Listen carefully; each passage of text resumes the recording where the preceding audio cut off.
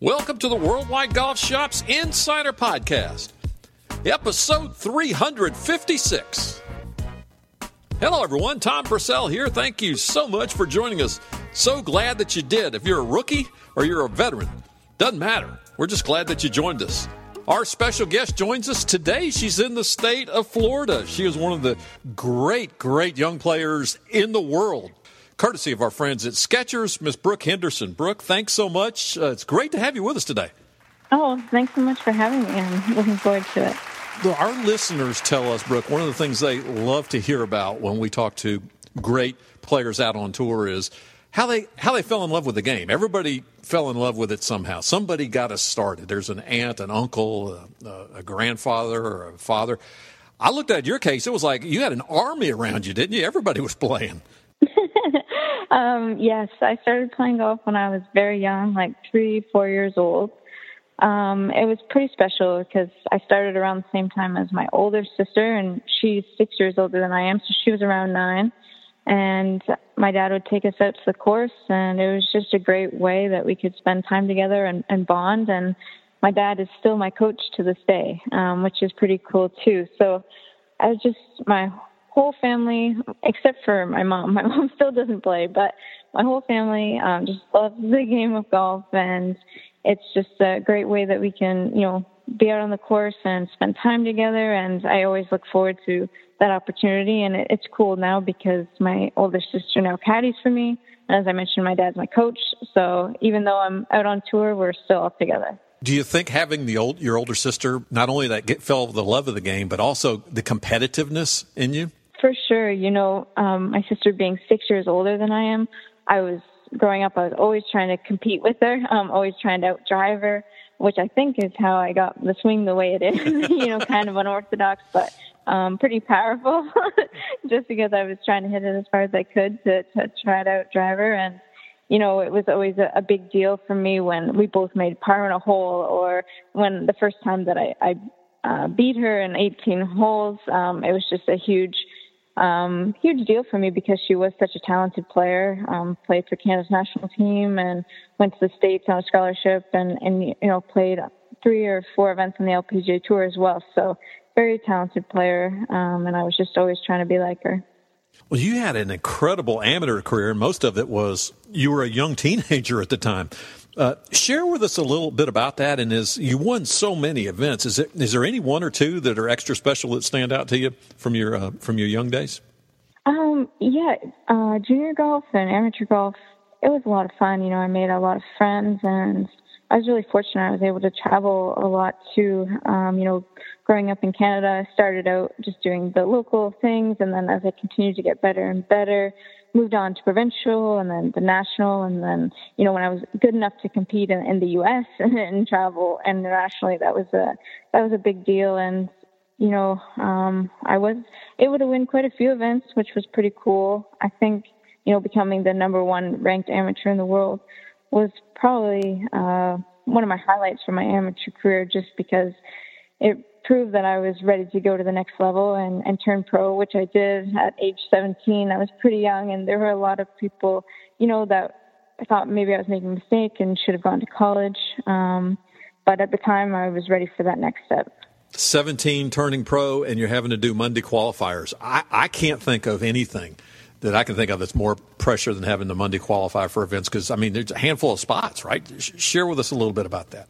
Yeah, absolutely. Very nerve-wracking for sure.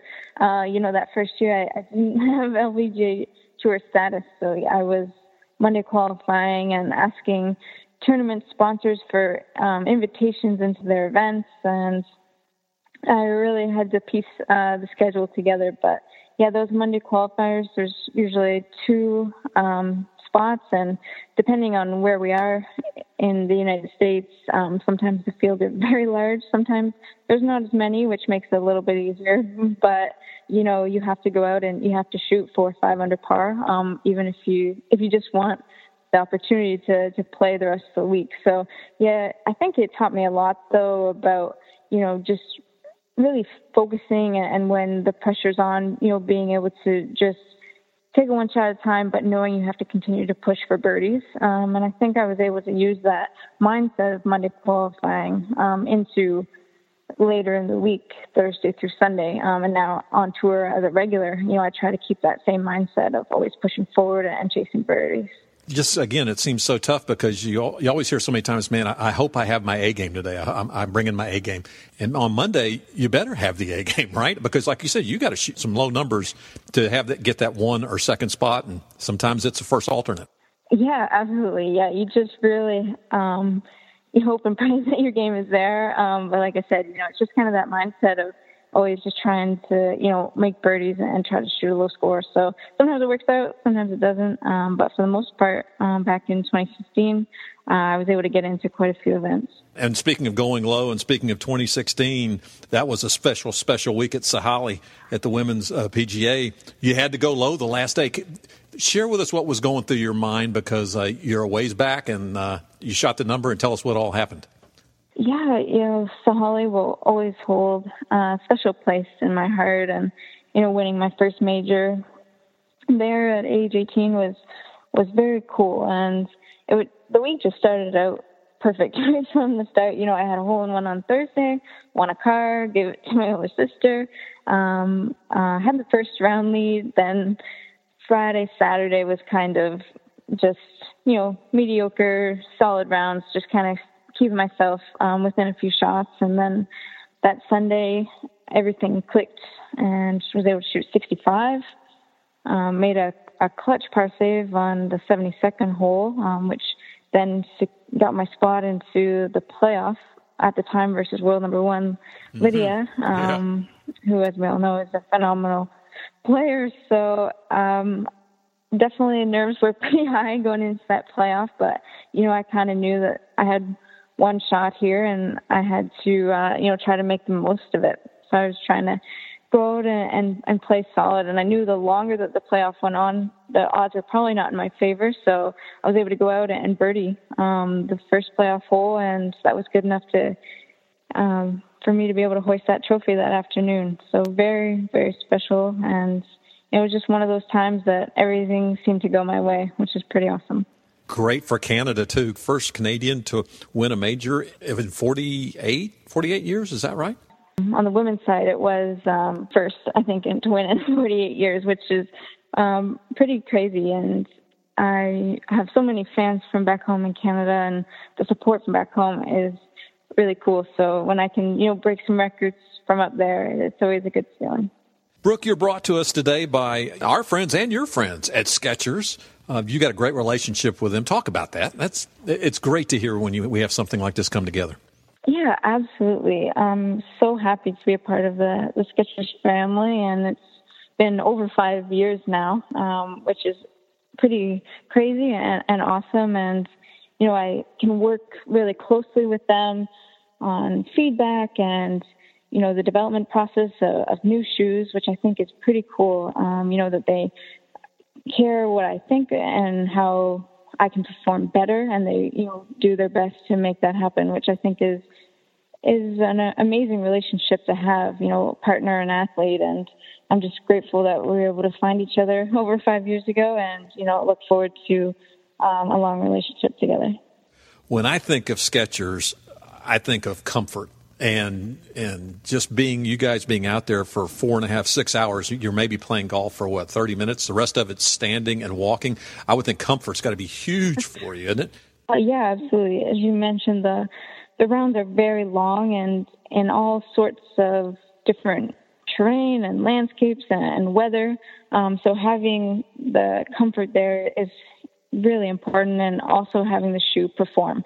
And that's two things that Skechers do extremely well. It's the comfort and the performance. And, even my sister carrying the big heavy bag, it's, like anywhere from 30 to 50 pounds.